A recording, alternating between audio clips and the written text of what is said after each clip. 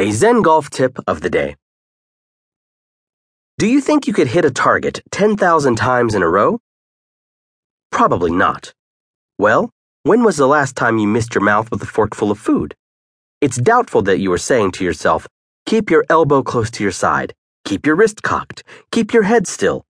You don't consciously direct your arm and hand every time you take a bite of food.